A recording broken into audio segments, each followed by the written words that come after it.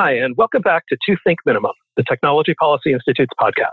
Today is Thursday, May 28th, 2020. I'm Scott Wellston, President and Senior Fellow at TPI. I'm joined by Tom Leonard, Senior Fellow and President Emeritus. Today, we are honored to have Colorado Attorney General Phil Weiser. Phil Weiser was sworn in as the state's 39th Attorney General on January 8th, 2019. Before running for office, he served as the Hatfield Professor of Law and Dean of the University of Colorado Law School, where he founded the Silicon Flatiron Center for Law, Technology, and Entrepreneurship and co-chaired the Colorado Innovation Council. He's also served as a Deputy Assistant Attorney General in the U.S. Department of Justice and Senior Advisor for Technology and Innovation in the Obama administration's National Economic Council.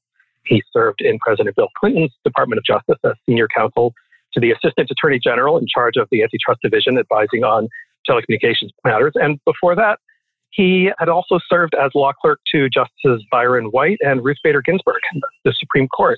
And everybody who knows Phil knows he's a force of nature in keeping so many things running and writing so much and contributing to so many aspects of law and economics and technology. Phil, thanks for joining us. It's really a pleasure to be with you guys. So the first thing I wanted to talk about was a little bit about federalism. So you've been an advocate for a long time for a cooperative federalism where states and the federal government work together in creative ways.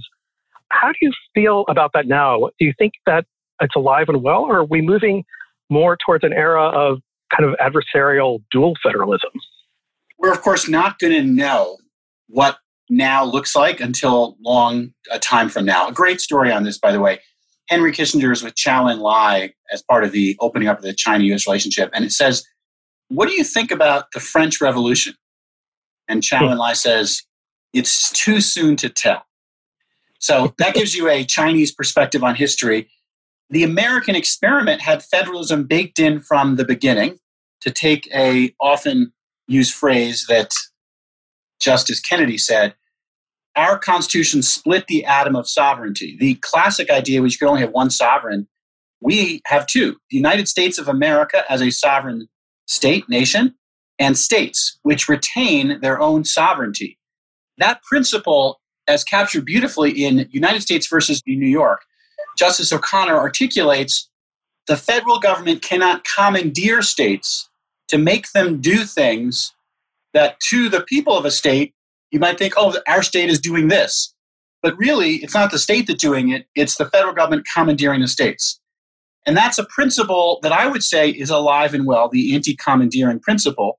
We indeed fought for it in a recent case where the federal government was trying to misuse a grant program, which had never had strings attached, wasn't authorized to have strings attached, to impose certain requirements on us as Coloradans that we didn't want to do vis-a-vis our state and local law enforcement. So that principle is at the foundation of cooperative federalism. And the reason is because for a state to cooperate with the federal government, that has to result from a choice. So as you both know well, the Telecommunications Act invited states to cooperate with the federal government in implementing this whole new competitive landscape. What was critical was that states could opt out and say, I'm not cooperating. And they have that choice. What the feds had to do is step in to superintend the regulatory regime themselves. Happened once, by the way, Virginia. I don't know if you guys remember, where the FCC had to oversee interconnection agreements because the State Public Utility Commission said, we're not playing. That was an architecture that I believe is healthy. The states are invited to cooperate, and the states are free to say, we're not doing it, and the states have their protection against commandeering.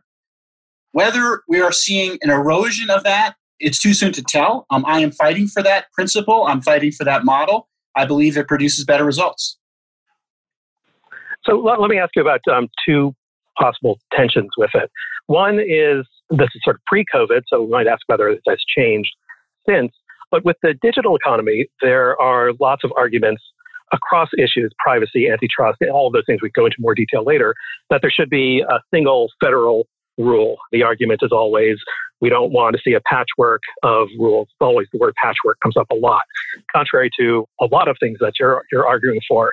But if we were to follow that logic, it would erode lots of states' power. But you can make an argument that almost anything having to do with the digital economy involves interstate commerce.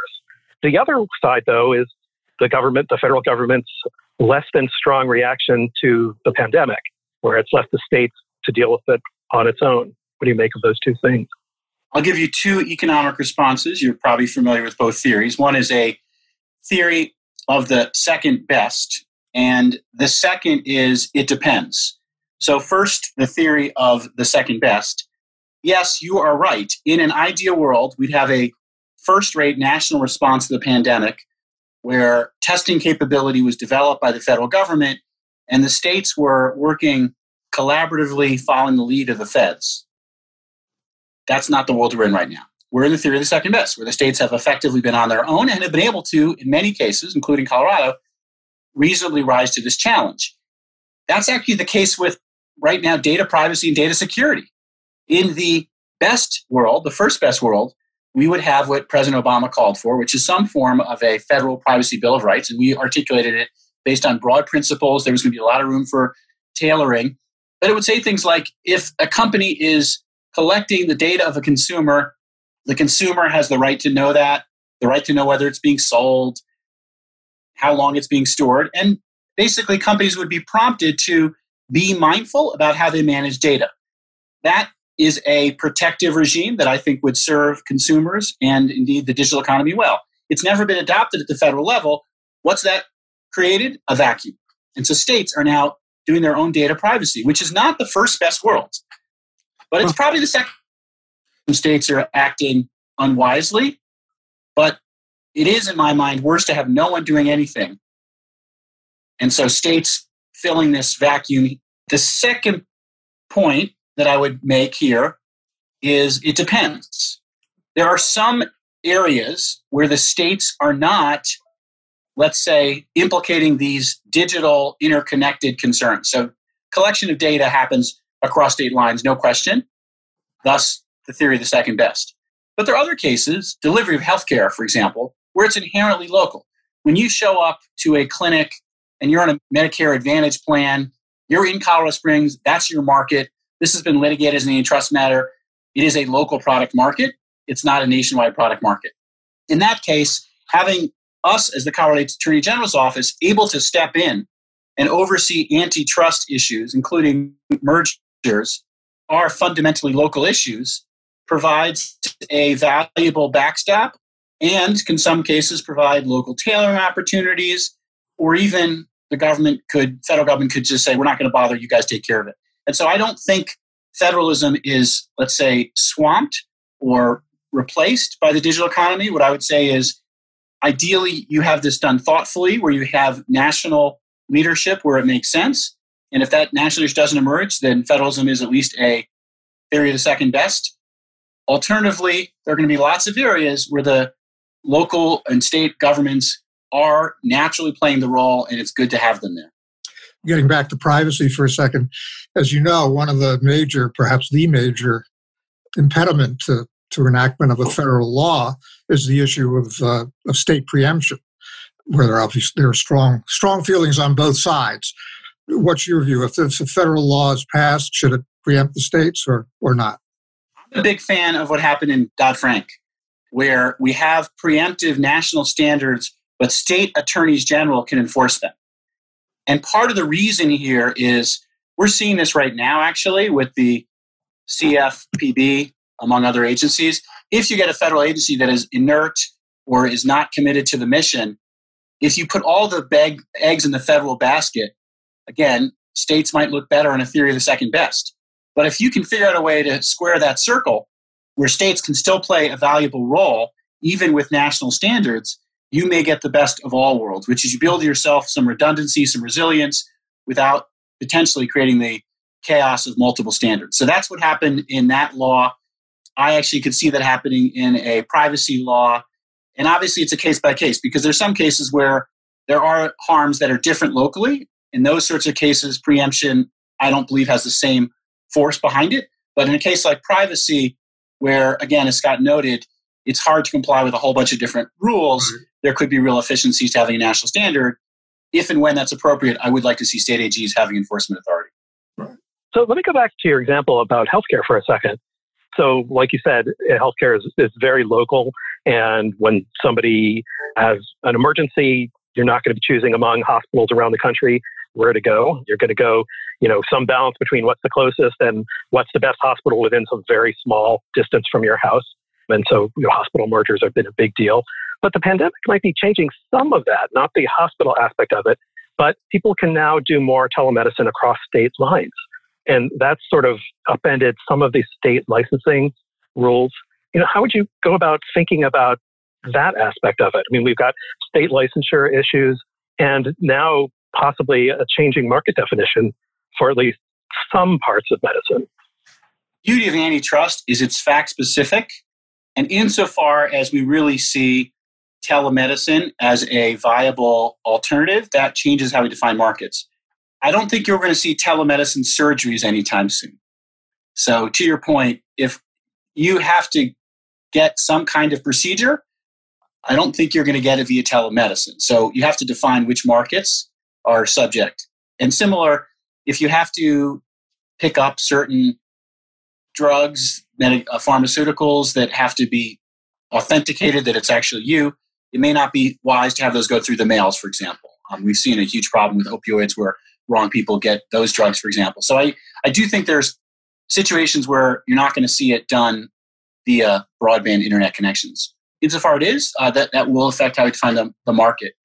With respect to the role of local oversight, I think it's important that we be disciplined about what the markets are. I also think you raise a real important point, which is about licensing. That is going to be an interesting challenge because insofar as you have someone doing telemedicine in Colorado, I believe the current expectations are that they be licensed to practice medicine in Colorado, even if they're doing their medicine from Kansas. And a quick question here is always going to be, how are licensing schemes operating? Are they operating in the way they're intended to ensure quality control, oversight, or are they unfortunate barriers to entry? And that's going to be an ongoing conversation.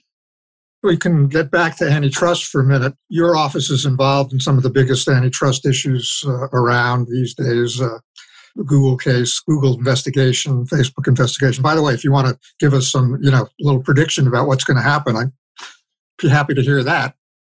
Well, first I'll start, Tom, by commending you. You can't be commended enough for this. During the 1990s, you stuck your neck out about the Microsoft antitrust case as an antitrust case worth bringing, and that was a model of a good Section 2 case. And just to give people a reminder who weren't as familiar, you famously had Bill Gates saying to Netscape, you can sell your company to me because I see it as being a threat to our monopoly, or we will cut off your air supply. That sort of predatory behavior is antithetical to the antitrust laws.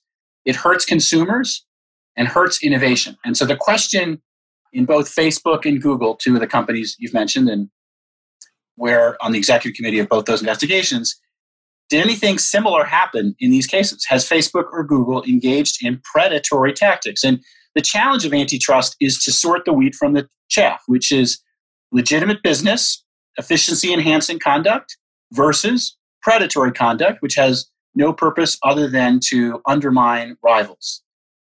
We're in the middle of that, and as we get to the other side, we'll be making public where we come out. And this is a great virtue of our antitrust system. We can't just say what we think, and then all of a sudden the companies have to react. We got to prove our case in court. So that's a discipline that we take very seriously, and I have great appreciation for it. And so, unfortunately, all I can say is stay tuned. Let me ask you about how we do antitrust in this country. It obviously gets to this federalism issue. I mean, if we were designing a system de novo, do you think we would design a system that had two federal antitrust agencies with overlapping jurisdiction plus 50 plus other antitrust agencies basically dealing with the same issues? Is that a good way to go about it? I believe it was James Madison who said, if men were angels, there would be no need for government. And he also said, ambition shall check ambition. So the design of our institutions reflects a skepticism of concentrated power and a skepticism of what James Landis believed the New Deal would be, which is that we'd have great experts leading top-down institutions who'd always get things right. And the fact that we have this fragmented antitrust system can be criticized, Tom, the line of criticism that you were evoking, as incoherent. An alternative explanation is it is more resilient, more redundant, and more adaptive. And what I would say the ultimate check is the courts, because we have to adopt judicially manageable standards that are in place by judges. And so ultimately, I have the right as Colorado's Attorney General to bring a case in federal or in state court under state antitrust law. I have to prove that case, and that can contribute to the development of antitrust law. The fact that I have that right, and so do 49 others, or 50 if you include DC AGs, is a strength to our system. There can be diversity of views as things percolate up. I believe in a world where you don't have perfect knowledge by a supremely expert enforcer, this is actually a fairly adaptive system. Europe takes the opposite point of view. So if you take your argument to the logical extreme, Europe says we want to have a central regulatory authority that handles antitrust issues. And when we decide something, that is the law. And although you can appeal it, it's like appealing a regulation, which gets deference and takes a lot of time. And so I think our system actually has been very adaptive, even though it provides, let's say, more checks and balances and uncertainty in the result. I kind of agree, but especially in this digital age when all of these companies are, not even national, they're global in scope. It somehow seems a little bizarre almost that a small entity could challenge a business practice or a merger or something that affects a company that is operating and consumers of that company that are operating on a global scale. Tom, that same principle is true if Israel challenges a multinational company's merger. Yeah, that's true. It tries to hold the merger. So we are having to adapt to this issue. And this is where trying to build harmonization is important. And what happens as a practical matter with states is we do, wherever possible, multi-state investigations. And we have to do that harmonization within our working group so as to avoid the spectacle of what you're talking about. And what can happen more likely is the feds and the states or coalition of states part ways. That happened in the Sprint T-Mobile case, and that gets worked out by the courts. Less likely to get multiple different states doing essentially different things on the same issue.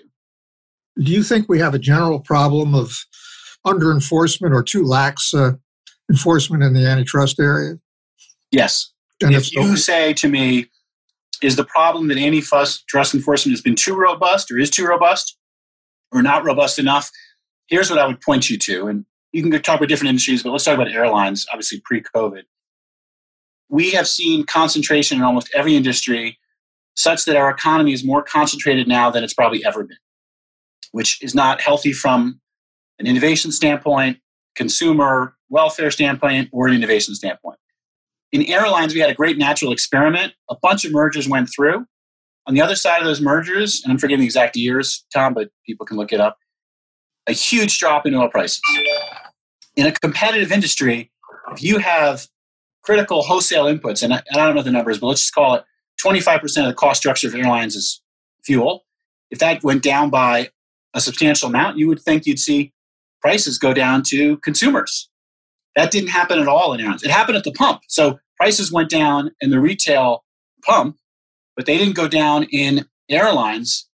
And literally, there was a fun New York Times article about this. They gave away free peanuts and made record profits. That can only happen when there's so much concentration. And this is what Fred Kahn was afraid of. Fred Kahn said we have to get rid of the stasis of regulation, which is actually helping incumbents and prohibiting entry and stopping innovation. But we need sound antitrust enforcement so we have sufficient rivalry to protect consumers. In many markets, we don't have a lot of rivalry in airlines. Prices have gone up and consumers are worse off. And we can talk about different sectors. Not all sectors I paint with the same brush, but we are seeing more 4-3 mergers for a reason, even 3-2 mergers, because the economy has gotten more and more concentrated. Businesses are seeing how much they can push this. And the job of antitrust is to say, if we are really worried about prices going up, innovation going down, quality going down, we've got to stop that concentration. So, like you said, everything is fact specific. And I don't know if you've looked in more detail at the airline industry, but entry recently hasn't been particularly successful. At least one regional airline tried to launch on its own and it didn't make it.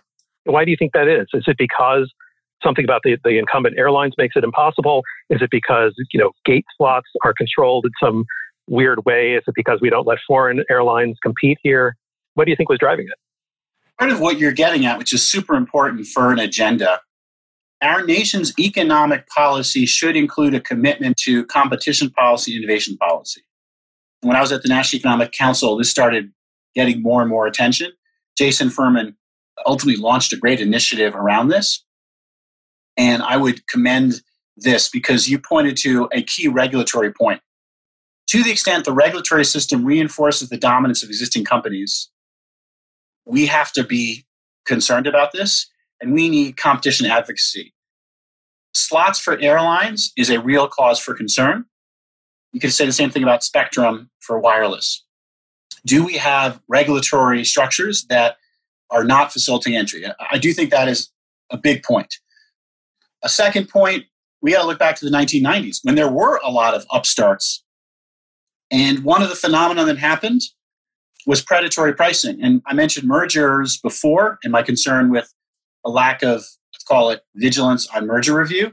My second big concern for antitrust in airlines would be the failure of predatory pricing. And here it was the failure of the courts in applying an overly conservative standard in a case involving American Airlines and I believe it was Vanguard Airlines, where we saw a level of response to an upstart that I believe can only be explained by a desire to exclude the rival.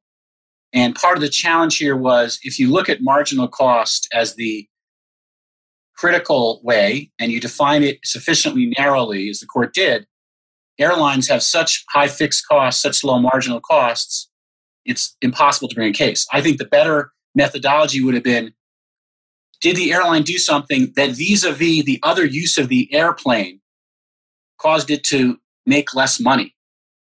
And Doug Melnick would call this the profit sacrifice test, which is a way to think about monopolization concern. And that test wasn't used appropriately in that case. They were allowed to get away with what I believe was predatory behavior. And that was also important in limiting the level of rivalry that we otherwise could have in airlines.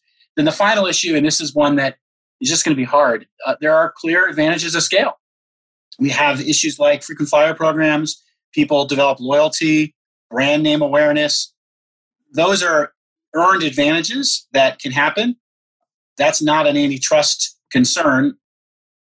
And in some cases, that will explain levels of concentration.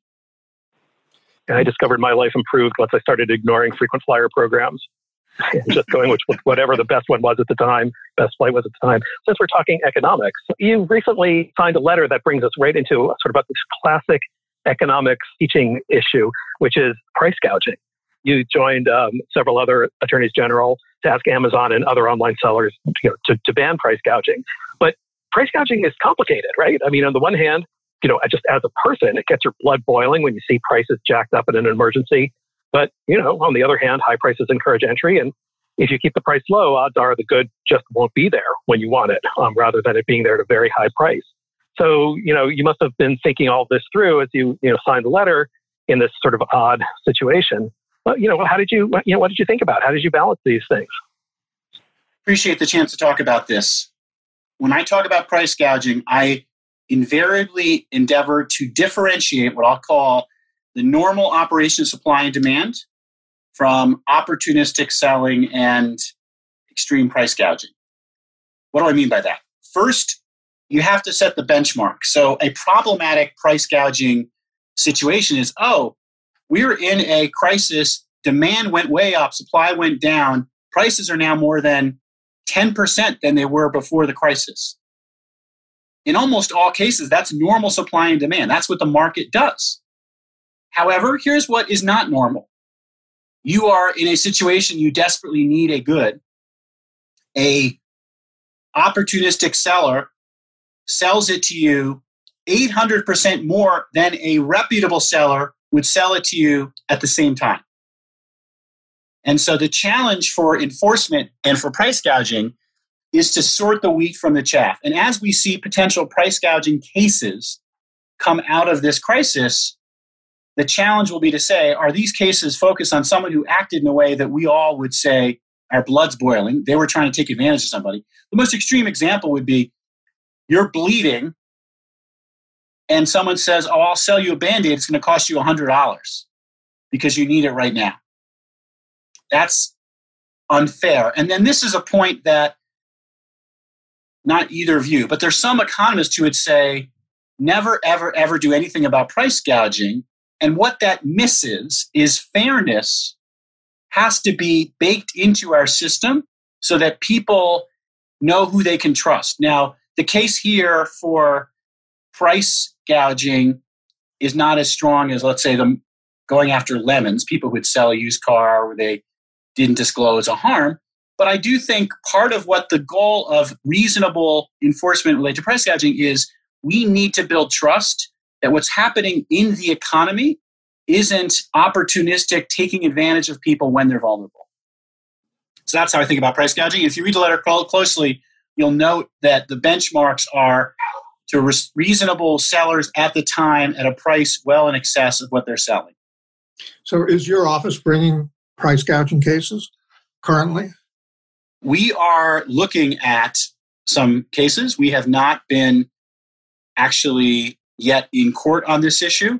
If and when time comes that we have to do so, we will need to make our case.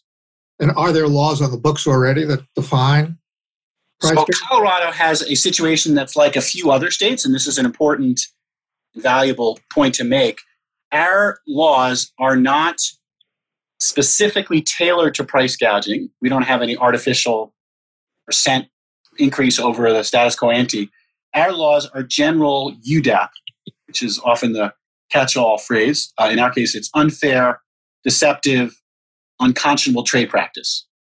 So if I want to go after price gouging, I would say that person who sold that Band-Aid or fill in the blank, hand sanitizer, ventilator, acted in a way that was unfair and unconscionable. And I would make that in contrast to people who did it in a way that was fair and appropriate. So let me go back to that Band-Aid description. Let me play this terrible economist and mostly reveal why everyone hates us. But let's say that this guy is he's bleeding and he needs a Band-Aid. The person who has Band-Aids has been told to only sell them for some reasonable price, which probably means that by the time this guy needs the Band-Aid, there are no Band-Aids. So, and if he'd been charging $100 a Band-Aid up to that point, people who just want to have Band-Aids around just in case bought them, and this guy doesn't have one, right?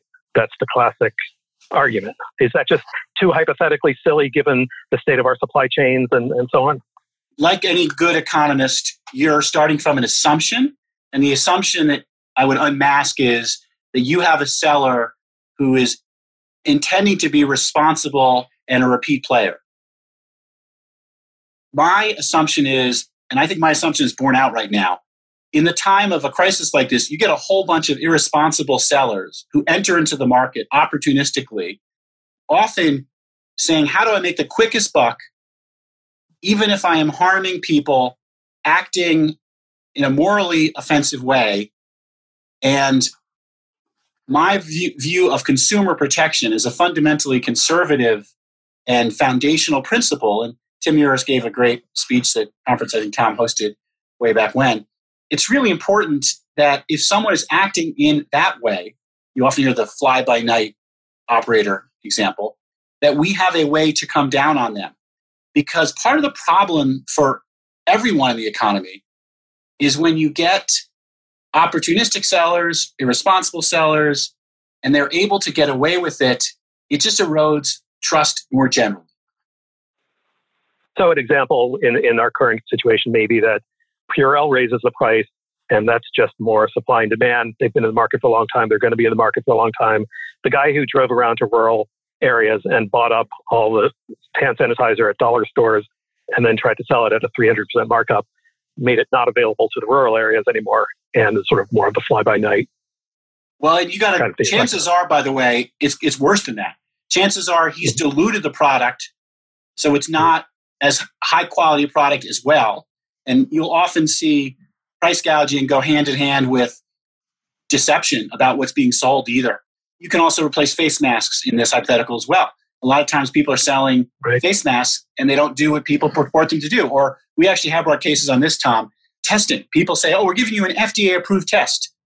And of course, no, it hasn't been approved by the FDA. They're lying about it. And we try just as a first-order approximation to say to people, you need to be reasonable, you have to be truthful, and if you act deceptively, we're going to call you on it. We're running out of time, but I wanted to, first of all, congratulations on arguing before the Supreme Court. It must be a nice accomplishment, nice feeling.